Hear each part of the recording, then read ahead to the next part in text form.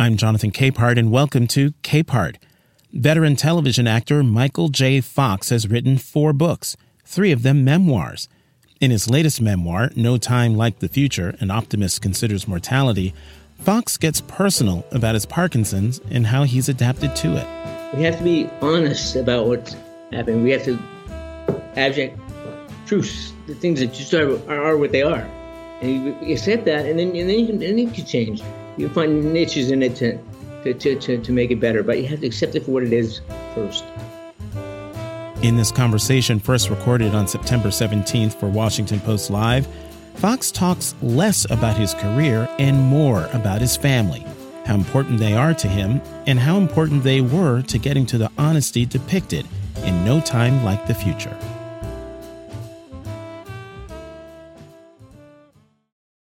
This is your 4th book and your 3rd memoir. And in this one, you open by talking about an injury you sustained after spinal surgery in 2018 that resulted in you having to learn to walk again. One, I want to know why that was, but also what was it about that challenge in particular that forced you to rethink your trademark positive outlook on life? Well, to give you a little backstory, I had Parkinson's for 30 years at this point. This was 2018, and so I kind of said to people, I reached a détente with the disease. I would do what I needed to do, and they would do what I didn't need to do, and we'd get along and we get by, and it would gradually take more and more, and there'd be more loss, but it kind of felt like on my terms. And so I might have been cocky about that, but that's how I felt it was going. And then I had a couple of years previous, they found a tumor on my spine, a benign tumor, but it was a tumor that was encasing the spinal cord, and therefore it was going to paralyze me within a couple of years. So if I wanted to avoid that, I needed to get this surgery, which was really tricky. It was 6 hours. It was Johns Hopkins, amazing team of doctors and assistants, and they did this thing, but I was basically, for the time being paralyzed, had to learn to walk again and literally learn the mechanics of walking. Heel strike, foot transfer, weight transfer, just to keep hips forward, shoulders back. I mean, just the basic fundamentals that you see a 3-year-old or a 2-year-old Tony with in the park. Getting up and falling down and tumbling over. And that was my standard situation. So I spent the summer recouping from this surgery, and I was getting to where I could walk a little more independently. And my family were giving me a hard time saying I was being too cocky and moving too fast. I said, relax, I'm fine. I know what I'm doing. I'm an athlete. I'm a stuntman. And so I talked them into leaving me alone in the apartment one day because I was going to go to, they were in Martha's Vineyard, and I flew back to New York, and I was going to go do a cameo on a Spike Lee produced movie for Netflix. And so my daughter was in town. She was the only one in town, and she wanted to stay and get me off to work in the morning. And I said, no, I'm fine. Just go home, honey. You have to go to work in the morning. You're fine. I'm fine. I'm a grown-up man. I know what I'm doing. And I woke up the next morning. I went to get coffee. I stepped in the kitchen. I fell down, and I shattered my humerus in my left arm. It eventually took a rod and 19 pins to put it back together. But in the meantime, when it just had happened, I was lying on the kitchen floor alone, and I knew that my arm was in bad shape. I couldn't feel it, and I crawled my way over to the wall and got on my cell phone and called my assistant and had her call an ambulance and come over. And while she was on her way over, I sat there and just ripped myself a new one. I just said, this is all the work that people put into you, and all the effort people put into you, and all the belief in you doing your best, and you're doing the right thing, and you blow it. You just cocky, and you take a wrong step, and it's all shattered. You got to learn to walk in. Your balance is going to be off, and I started to think, what is this, like, make lemonade out of lemons? I mean, I'm out of the lemonade business. I can't put a shine on this. I can't make this happy. I can't make this good. I can't make this. So don't worry. It's just a shattered arm. It was a real lesson to me in that moment, and I really wallowed in it, and really got. It took me months to get over it. Sometimes you excoriate yourself so severely that you leave scars. You can tell you what other people are doing damage to you. You can do damage to yourself by saying the wrong thing to yourself at the wrong time, and it has lasting implications. So it took me time to get over that. You know, Michael, I think you write in the book that in that moment that you're talking about is when you hit your rock bottom. You were just saying how you were ripping yourself a new one. But you also write a great deal about your dynamic family life. How has life as a family man helped you stay positive and maintain your sense of what you call realistic optimism? Well, it's my kids are amazing. Everybody's kids are amazing, but mine are. They've grown up with this their whole life. My son was the only one who knew me before I had Parkinson's, but I was an alcoholic at the time, so he just distorted a view of what was happening. He was 2 years old. But he grew up with a real understanding of it, and a real patience with it, and a sixth sense about it, about how to negotiate around it.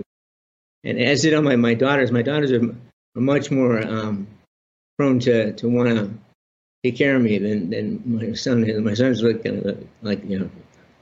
just knows that don't run into that tree that Dad just ran into. But my daughters are like, stop me from hitting the tree. And then I don't promote that a lot. I try to be as independent as I can with my family and let them know that their love is enough.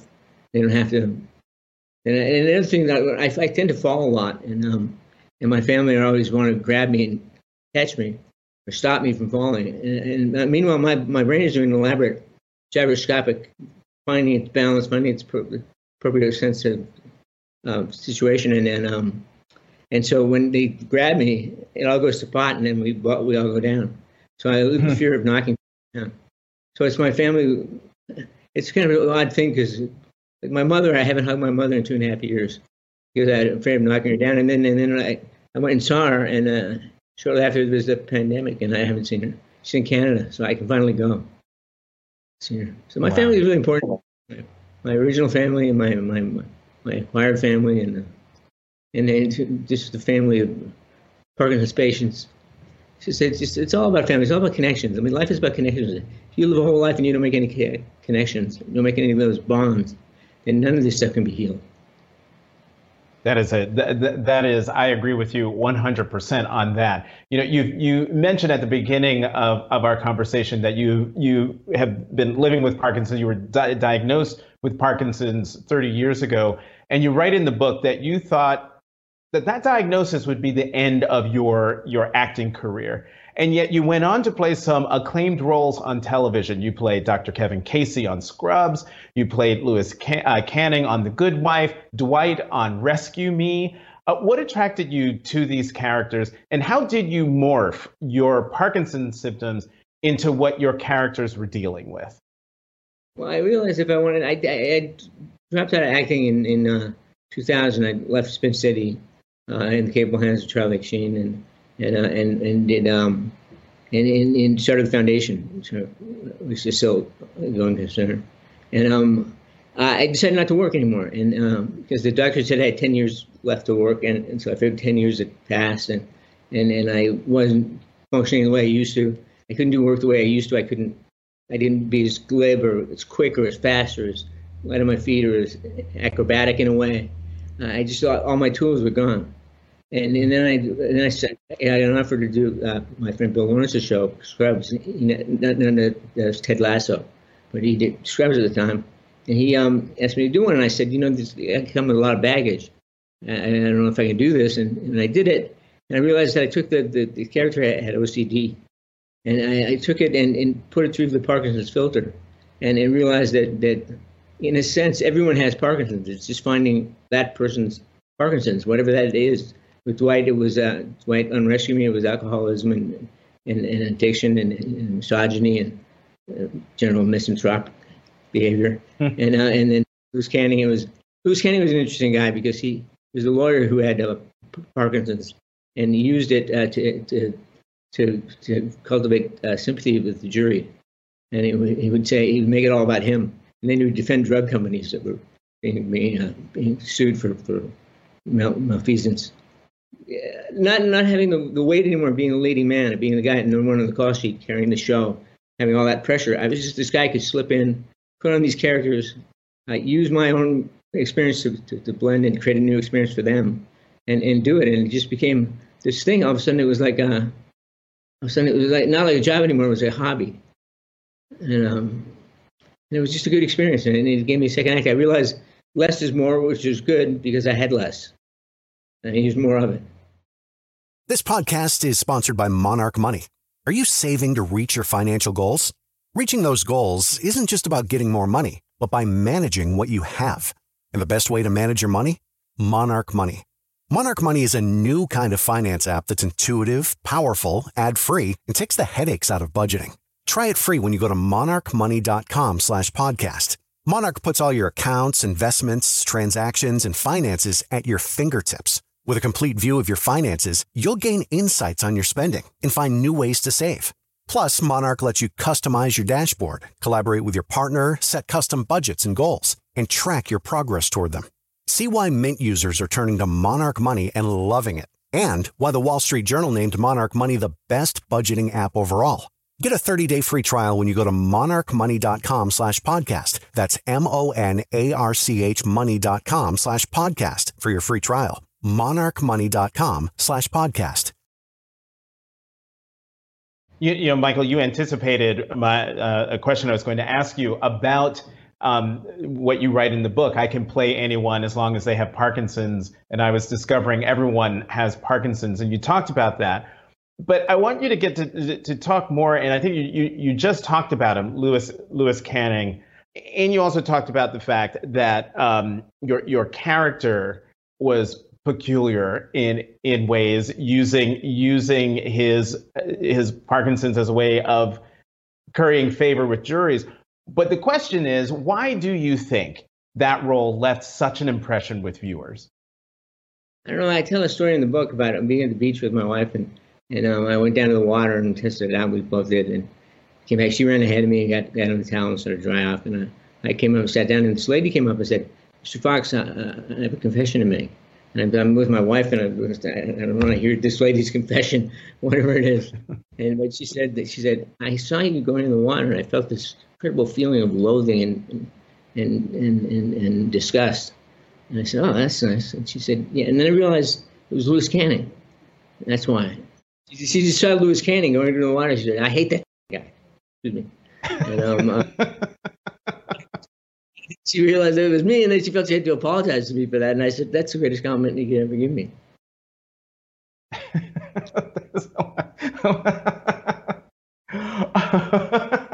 Sorry, you true to form, you're making me laugh, Michael. You're making me laugh.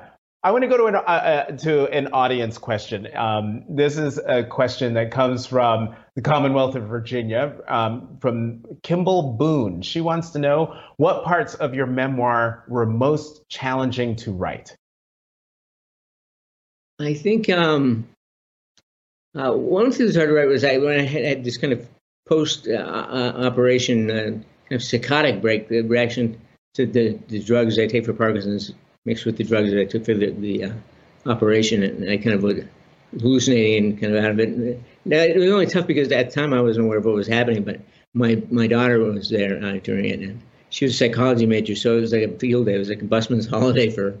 She was watching me go freaky, but that was tough. It was tough to write. It was tough to break down other people's observations of what was happening, and coupled with my observations from this kind of damaged position. But then it was also hard to write about my So I hard to write about Tracy because I'm not a good enough writer to really get to the depth of what that connection is with the person who commits to you and commits to you early in what's going to be a long journey and a long slog and a lot of challenges.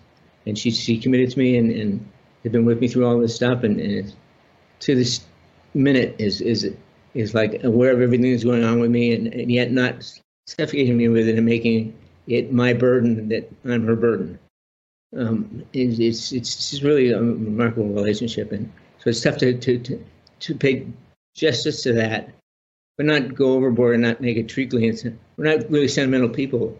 You think with all my optimism and all that stuff that I'd be sentimental. I'm not. I'm a realist. I mean, I just think that there's, I picked up the New York Times the other day and looked at the front page, and there were 4 stories that were all, I won't go into them, but they were all just horrible.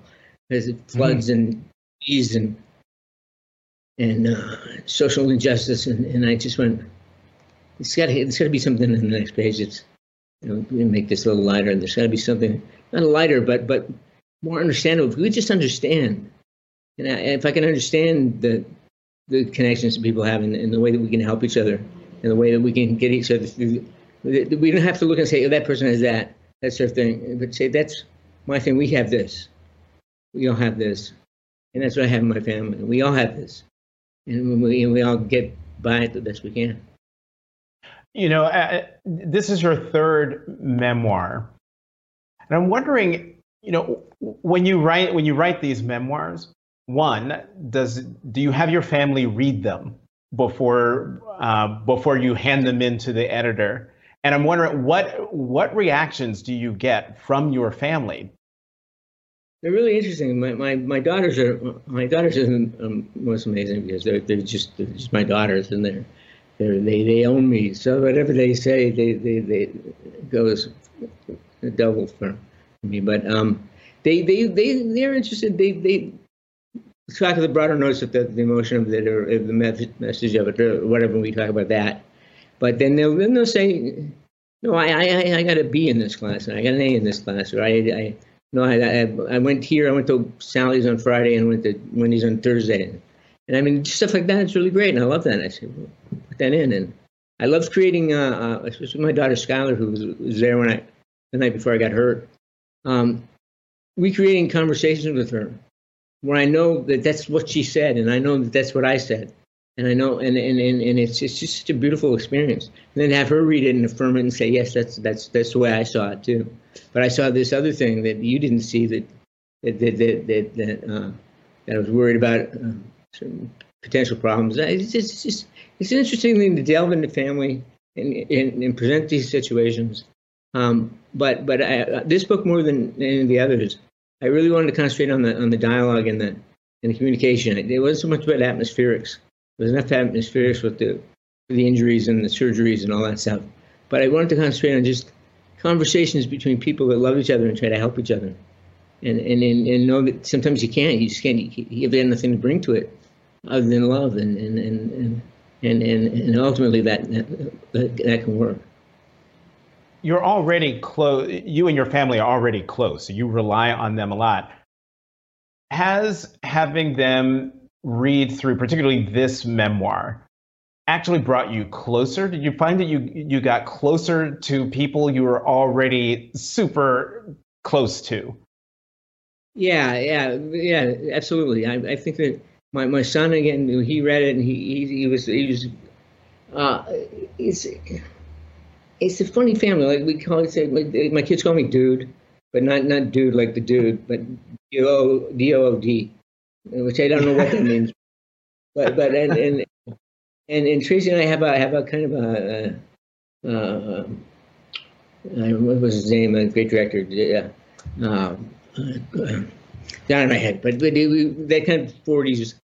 And we just whack at each other with stuff, and it's fun. It's fun. It's a fun dynamic. But it means you have to stay invested in it. You have to ask what's going on. And one of the things that was really cool, if I can go into this really quickly, and I don't want to jump any question you might have had about it, but during the pandemic, we were all in the house together. And my son was in Los Angeles, but all the girls and Tracy and I, and it was great.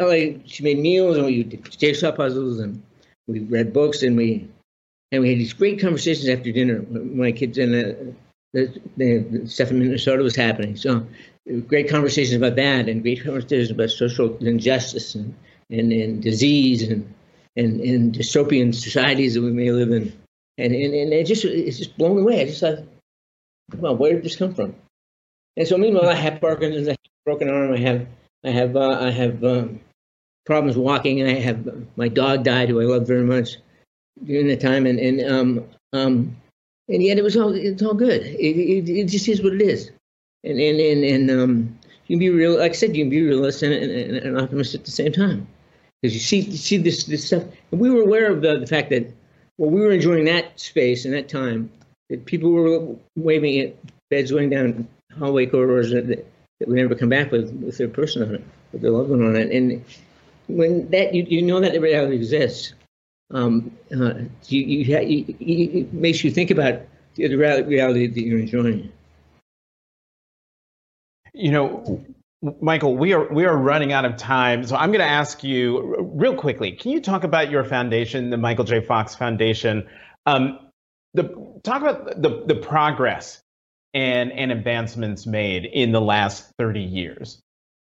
Well, in the last 30 years, since we started, we've been involved in others have happened organically in other ways, but it all seems to connect. We found we're getting new gene modifiers and gene identifiers, and realizing that there are certain groups that are prone and likely to get Parkinson's. So we're studying them, and we're getting a big PPMI, which is a multi-million-dollar study that trying to find a biomarker.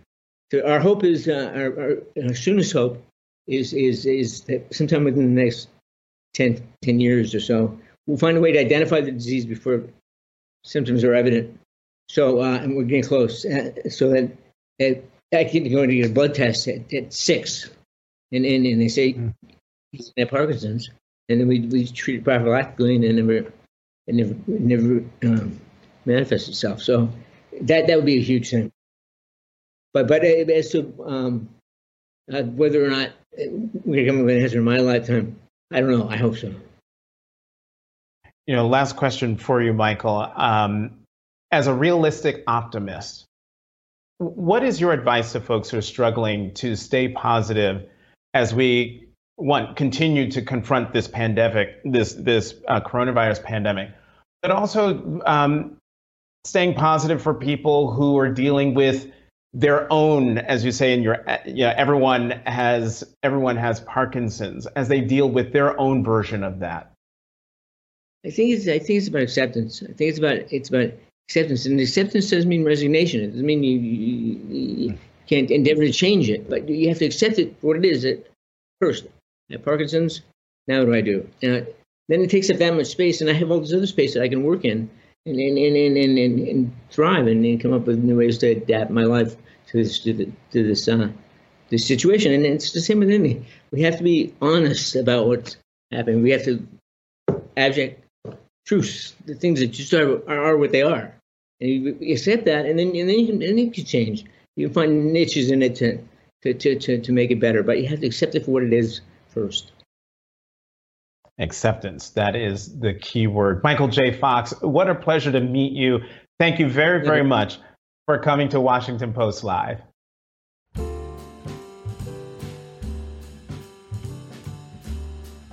Thanks for listening to Capehart. It's produced by Julie Deppenbrock. We'll have new episodes for you every Tuesday. I'm Jonathan Capehart. You can find me on Twitter at CapehartJ.